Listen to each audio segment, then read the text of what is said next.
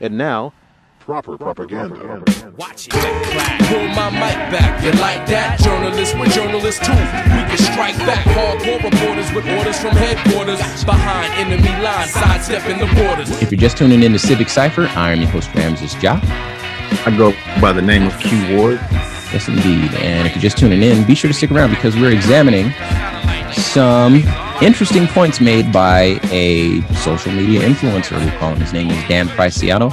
He had a stream of consciousness not too long ago and put some hard-hitting facts up, and we're reviewing them now. But let's, before we get back into that, discuss how to become a better ally. So, we're talking about this gentleman, Dan Price Seattle, at Dan Price Seattle on Twitter. And for today's Baba, Become a Better Ally, I would like for you to follow him, subscribe to his feed. Even if you don't want to follow him, review it. You'll see that these sources are well documented. You'll be able to, it's just one of those rabbit holes that you might want to plug into. If you want to become a better ally, if you want to become a better brother or sister to, people who don't look like you, this is the way to do it. But he's not the only one. There's another person I'm a big fan of. His name is Bryan Stevenson, and he is the person behind the movie Just Mercy, starring Jamie Foxx and Michael B. Jordan. But I've known Bryan Stevenson for a very, very long time. I got put onto him in like 2012 or something because of a TED Talk. I love this guy. And you can follow him at EJI_ORG. EJI standing for Equal Justice Initiative, which is his initiative. If inmate rights and the criminal justice system is more your thing. Dan Price, of course, is more about economics and business and that sort of stuff. But Bryan Stevenson, EJI.org, be sure to check him out if the criminal justice system is something you need to learn about. A group I follow on Facebook that I really wish more people knew about is called Audit the Audit. And what they do is they monitor police interactions, and they'll take the video and they'll have a lawyer or some educated person examine what's happening during the interactions. And it's just a great way to get educated so that we know what's happening, and I think that's the best way to support the police, is by knowing what it is they should be doing. And I will leave you with a name, JaneElliott.com. Even if you don't really plug in, she's someone that you need to know about. And that is how you can become a better ally. Now, back to Dan Price. I feel like I want to get some thoughts from you, Q, before we jump back in. How are you feeling so far? I just want people to kind of process all this data and this information with this lens. These are not random statistical anomalies. It'd be impossible for these statistics to be slighted this heavy in disfavor of Black people. It'd be impossible for that to be random. So view all of this information through that lens. This is systemic. This is intentional. This is not just by happenstance. Like, man, all of those statistics really just randomly worked out that way for those people? No, they absolutely did not. This system was very intentionally put into place to have these outcomes. And when you're hearing all of this information through that lens, it hits you a little bit different. I want to read something. At least it should. I want to read something that I came across. I might share this on our social media page eventually, which, by the way, follow us at Civic Cypher, CIVIC_CIPHER on all social media. To your point, Q, and this is about critical race theory. And normally I don't do this sort of thing, but I think it helps illustrate your point. A person asked, I get that the GOP does not want CRT, critical race theory, to be taught in schools, but can you tell me what CRT really is? And the answer is, my pleasure. Critical race theory was developed by a largely African-American group of law professors starting in the 1970s when they noticed that the elimination of racist laws didn't actually do much to make the justice system less racist. The theory part is that systems and institutions set up prior to the elimination of racist laws still maintain those racist origins and are why the legal system still has racist outcomes, such as the fact that Black people are less likely to have charges dropped before trial than white people. It's something you might study in a postgraduate law program, assuming you're working with one of the dozen or so professors that are actually working in that area. As such, you won't study it in law school, university, and especially not in high school or elementary school. It would be like trying to teach topography in math class. You need a lot more math than you'll ever be able to learn in high school to even begin to try to understand it. Now, what people try to say is critical race theory, like teaching about racism in America, is actually what is known as American history. Children in elementary school and high school aren't being taught that now because people who actually did those bad things are often still alive and don't want people to know what bad things they did. One of the problems is that slavery is taught as the history of Black people and not the history of white people. So I think it was important to read that because, again, it illustrates that there are systems that are set up where even if you change the laws, the system, the mechanism creates these outcomes. And it's reinforced subtly in the minds of some people, but also in the framework of society, like subtle conditioning and then more formal institutions elsewhere. You know, we talk about them all the time, you know, and I'm learning to not bully the police because I don't believe that two wrongs make a right. And I do recognize the human beings in the uniforms, but I will forever remain critical of the institution as long as that institution ends lives needlessly. Pretty much as long as you're carrying guns, because that feels a little like, all right, well, just in case I need to end a life today. Go ahead, Q, jump in. That's a very interesting way to put that. Just in case I, might need to kill someone, then let's make sure we got the tools that we need. Yeah, why not get a bulletproof vest? If you need to protect yourself, that's protection. A gun is to kill someone. Man. Or put in the trunk. I wanted to point out the use, or almost the manipulation of people's very vague understanding of critical race theory.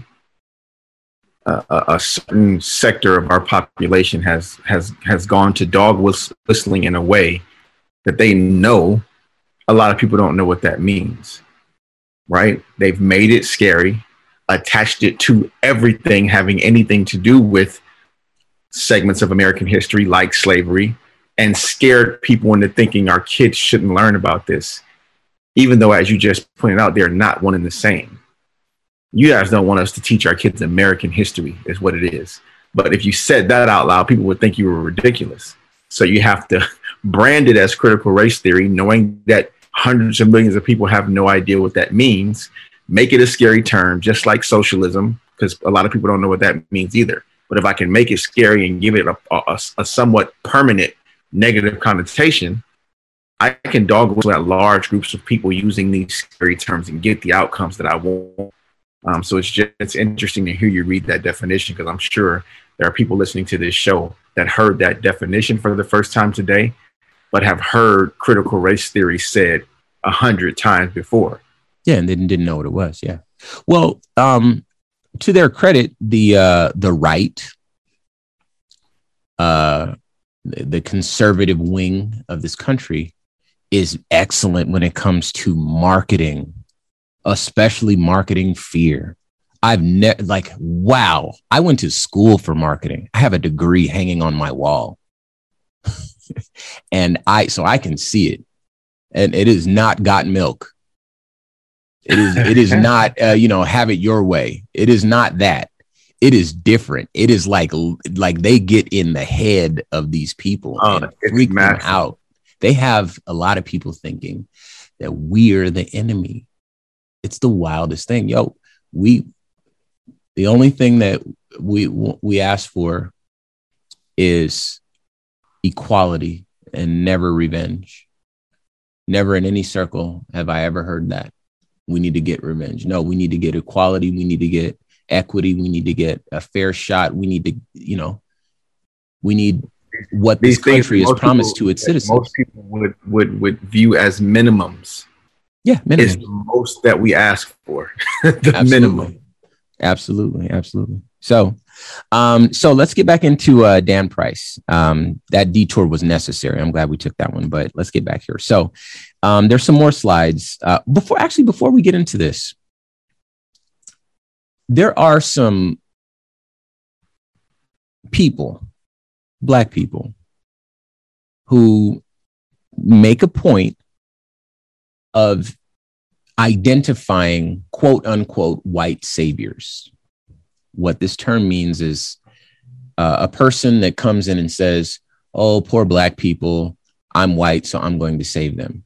As opposed to, hey, look, this doesn't look right. I respect Black people and brown people. They're thinkers. They're not just rappers and singers and all that, dancers. They're thinkers. They're leaders. They're politicians. They're everything that anyone else is. So we will figure out what it is that they need for their communities by asking them, and then empower them to take such action. Right. So not I'm going to step in and get all the shine and the glory, but I'm going to empower them. So this is the difference between what would be known as a white savior and a good person, an ally. There you go. An ally. And before anybody comes at me telling me, why did you do a whole show on this white savior? I don't think that this guy is.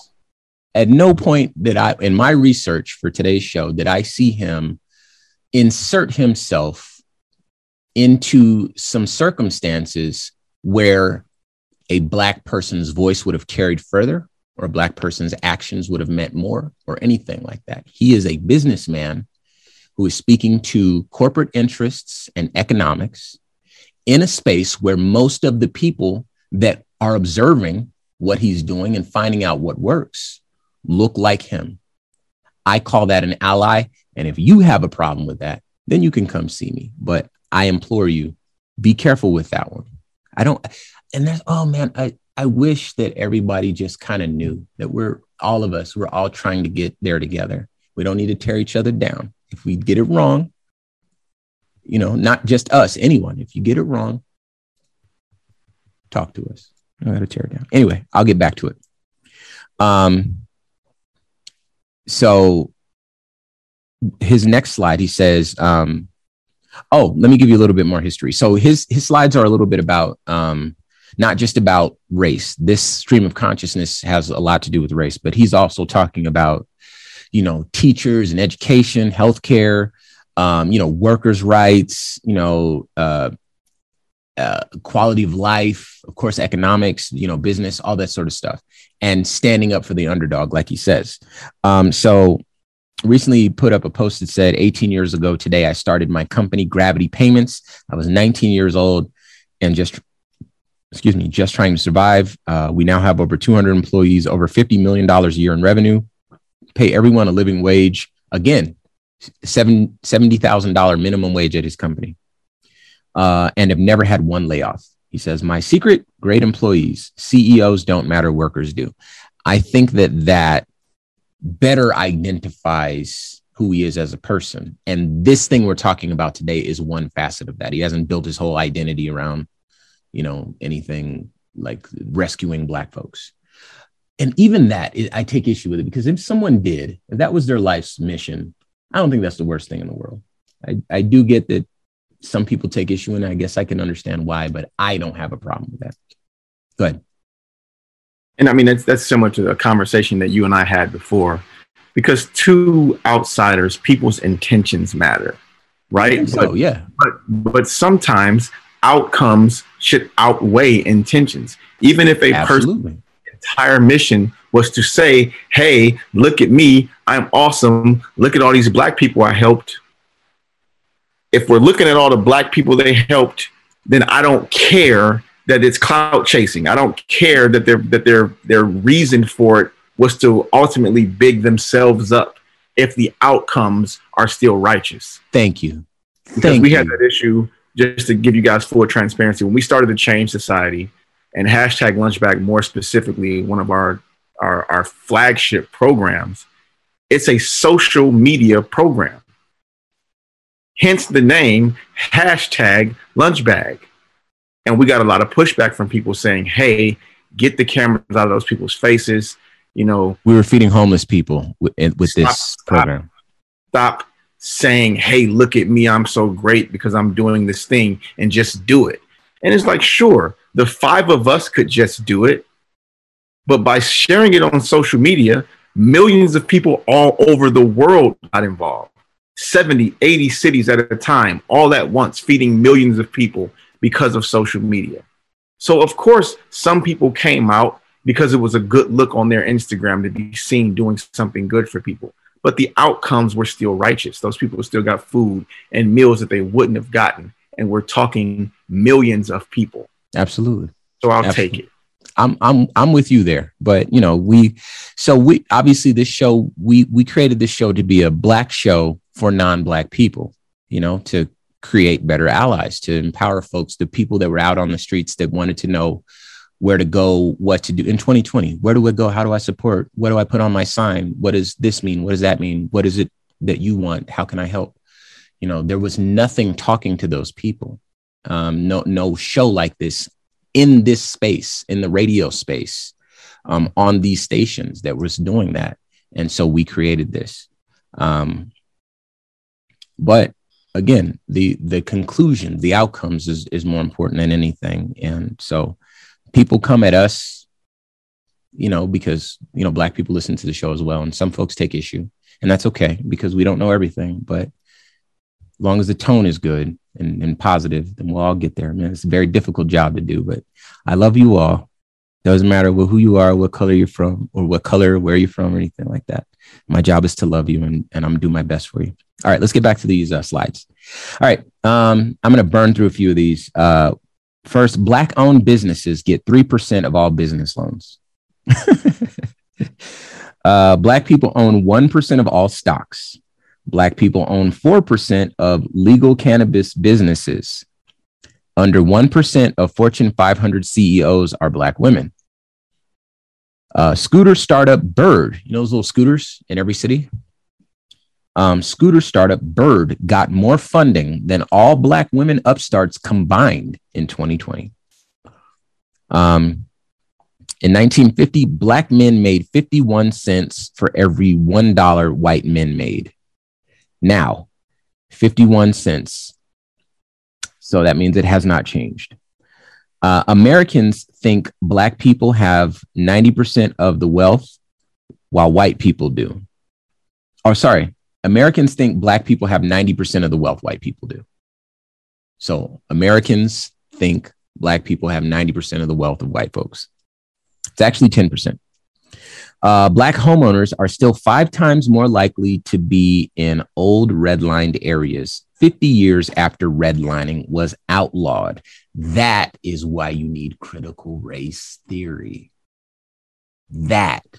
Do you see the legal implications of a system that was outlawed, and what are the long-term implications of it? How do systems continually affect, you know, these communities after the laws have been passed and changed and so forth? That is where critical race theory comes into play. No one in elementary school is going to learn about this. And if they did, they wouldn't look at themselves like, oh my gosh, I'm a bad person. Oh, woe is me. You know, at least that's my take on it. All right, I'll move on.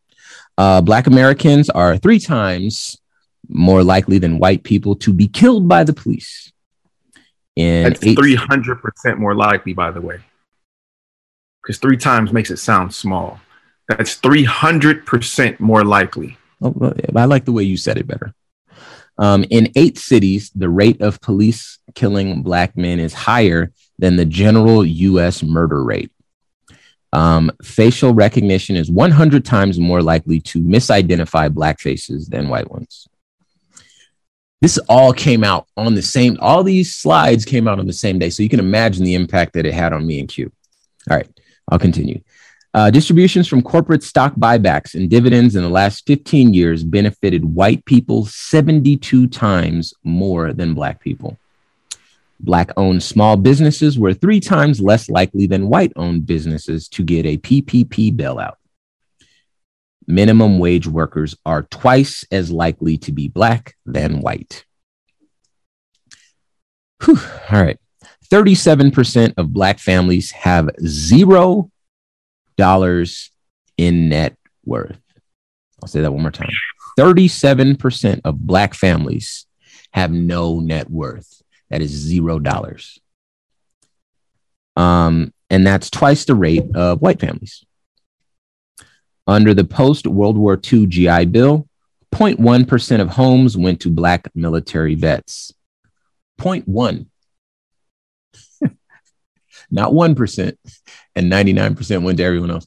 0.1 went to black military vets. 0.9% went to everybody else. Thank you. Yeah. 99.9. There it is. Black voters are 74% more likely than white voters to wait at least 30 minutes at the polls. Oh, I bet they love that on the right. All right. Median net worth, white families with kids, $68,838. Read that again. The median net worth of white families with kids is $63,838. The median net worth of black families with kids is $808. So the numbers, 63,838 versus 808. So it's over 63,000 more dollars. And it's not even that the amount is important. It's just, it's nothing. So grossly disproportionate. Yeah, that's crazy. And we talked, I think it was last week, we talked about how having money in the house affects the brain development for babies. If a mother who's just given birth, postpartum, I think that's what it's called, or freshly birthed, seed in the house, man, their brain develops better when there's fiscal resources. This is like a scientific thing. We talked about it on a previous show. Feel free to hit the website, civiccypher.com, and download it. And then our last slide here. From 1930 to 1960, 1% of all mortgages were issued to black people. Today, home lenders are 80% more likely to reject a black person's application than a white person with the same finances. And finally, black millennials' net worth is 52% lower than their parents at this same age. Once again, you know what? Before we go, about 30 seconds, Q. Any final thoughts? These numbers are staggering, and just to echo my point from before, it's a statistical impossibility for all of these truths to be random. It's absolutely intentional, absolutely systemic, and absolutely on purpose. And that's the part that makes it so disgusting. Yeah. Well, again, I implore you to check out on Twitter at Dan Price Seattle. All the sources for all of his statistics are there, so you can examine them. I looked at the sources too, because I don't want to take some nonsense and put it on the radio, because then y'all be coming after me, and I don't need that problem. So check them out for yourself. It is very insightful.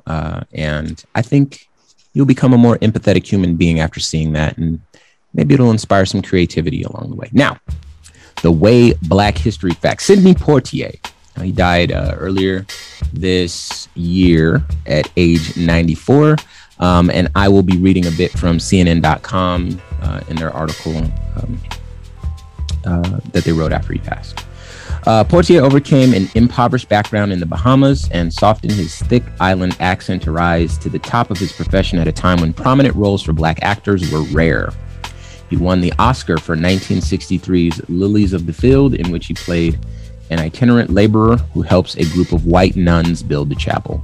Many of his best-known films explored racial tensions as Americans were grappling with social changes wrought by the civil rights movement.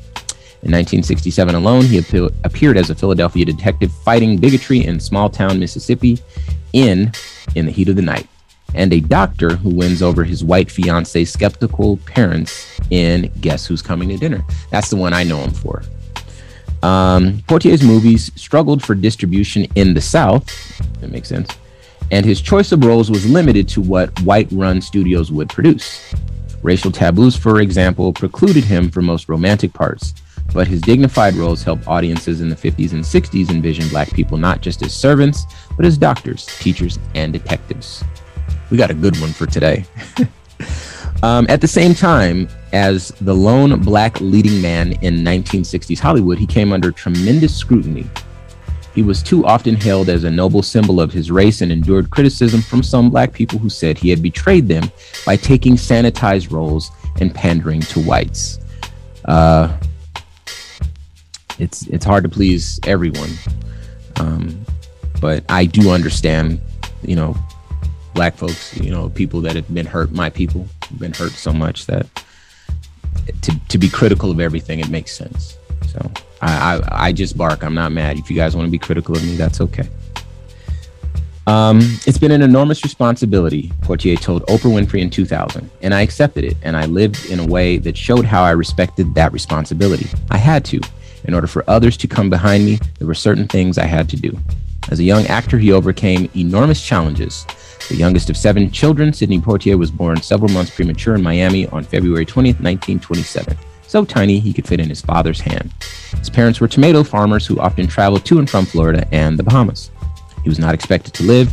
His mother consulted a palm reader who assuaged her fears. The lady took her hand and started speaking to my mother. "Don't worry about your son. He will survive," Poitier told CBS News in 2013. And these were her words. She said, "He will walk with kings."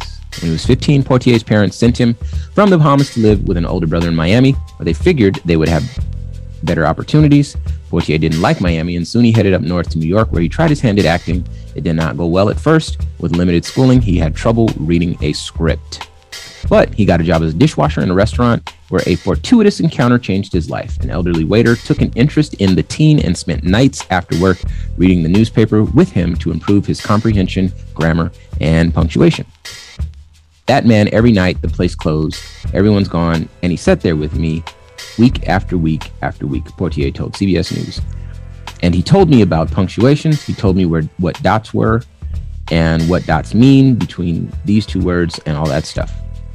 Soon after, Poitier landed work with the American Negro Theater, where he took acting lessons, softened his Bahamian accent, and landed a stage role as an understudy to Harry Belafonte. This led to roles on Broadway and eventually caught the attention of Hollywood. Poitier's first movie was 1950's No Way Out, a noir film in which he played a young doctor who must treat a racist patient. That led to increasingly prominent roles as a revered in the apartheid drama Cry the Beloved Country, a troubled student in Blackboard Jungle, and an escaped prisoner in The Defiant Ones, in which he and Tony Curtis were shackled together and forced to get along to survive. With that 1958 film, Poitier became the first Black man to be nominated for an Oscar. But for a dark-skinned actor in the 1950s, finding complex roles was difficult. Quote, "Blacks were so new in Hollywood, there was almost no frame of reference for us except as stereotypical one-dimensional carriers," Poitier told Winfrey. "I had in mind what was expected of me, not just what other Blacks expected, but what my mother and father expected and what I expected of myself." Early on, Poitier made a conscious decision to reject roles that weren't consistent with his values or that reflected badly upon his race. He told Winfrey that as a struggling young actor, he turned down a role that paid $750 a week because he didn't like the character, a janitor who didn't respond after thugs killed his daughter and threw her body on his lawn. Quote, "I could not imagine playing that part. So I said to myself, that's not the kind of work I want." End quote. That's not the kind of work I want, and told my agent that I couldn't play the role, end quote. Poitier said, he said, "Why can't you play it? There's nothing derogatory about it in racial terms." And I said, "I can't do it." He never understood. And we don't get to talk about all his activism that he did We don't get to talk about all the criticism that he received from both sides, white folks and black folks. He mentioned, the sanitation of his characters. But, if you want to find out more about his awards, about everything, it's just a rich story here. Please, just CNN.com. You can read the whole thing for yourself. It just really gives you an idea of what he had to go through and might even paint a slight picture. I mean, we could make the case of the sort of things that we have to go through here on this show now. Q, you think? Yeah, absolutely. We have to play this game too, where we can't be too much. And, I think our hearts are in the right place. We want to educate people. We want to love people. I think and we want people to love each other, and we're in a position to do something. We have the skill set, we have the platform. So this is what we're doing with it. I mean, we could be making money and, listening to music and all that sort of stuff, and hanging out backstage, but those days are over. We have a more meaningful journey at this point. So yeah, if you want to find out more, just check out CNN.com, Sidney Poitier. But that is our way, Black History Fact. Anything you'd like to add before we close, Q? Continue to follow us, man. The genesis of this show was born of our voices needing to be heard in spaces where traditionally they weren't. We never knew that it would turn into all that it's turned to. Like Ram just said at the start of the show, go on our social medias, check us out. We got some really, really cool and exciting things happening for us right now. And it literally is because of you all. So thank you guys so much for your support. Thank you for caring. Thank you for letting things that might not affect you directly mean something to you, and allowing those things to be important enough for you to listen to us for a few minutes a week. You know what? I'm glad you said that. And I think that you're right. If you can, go check out our social media, because you'll get the intricate details. But I will, I get it. Not everybody does that. Not everybody connects the dots in that way. So I'll just kind of let a little bit of it be known. Recently, we reached an agreement with iHeartMedia to help distribute the show. And so they're going to be adding several radio stations to our already bountiful lineup of affiliates across the country. Shout out to the Pacifica Network. Shout out to all the independent stations carrying this program. We're growing, and it's because of you, directly because of you.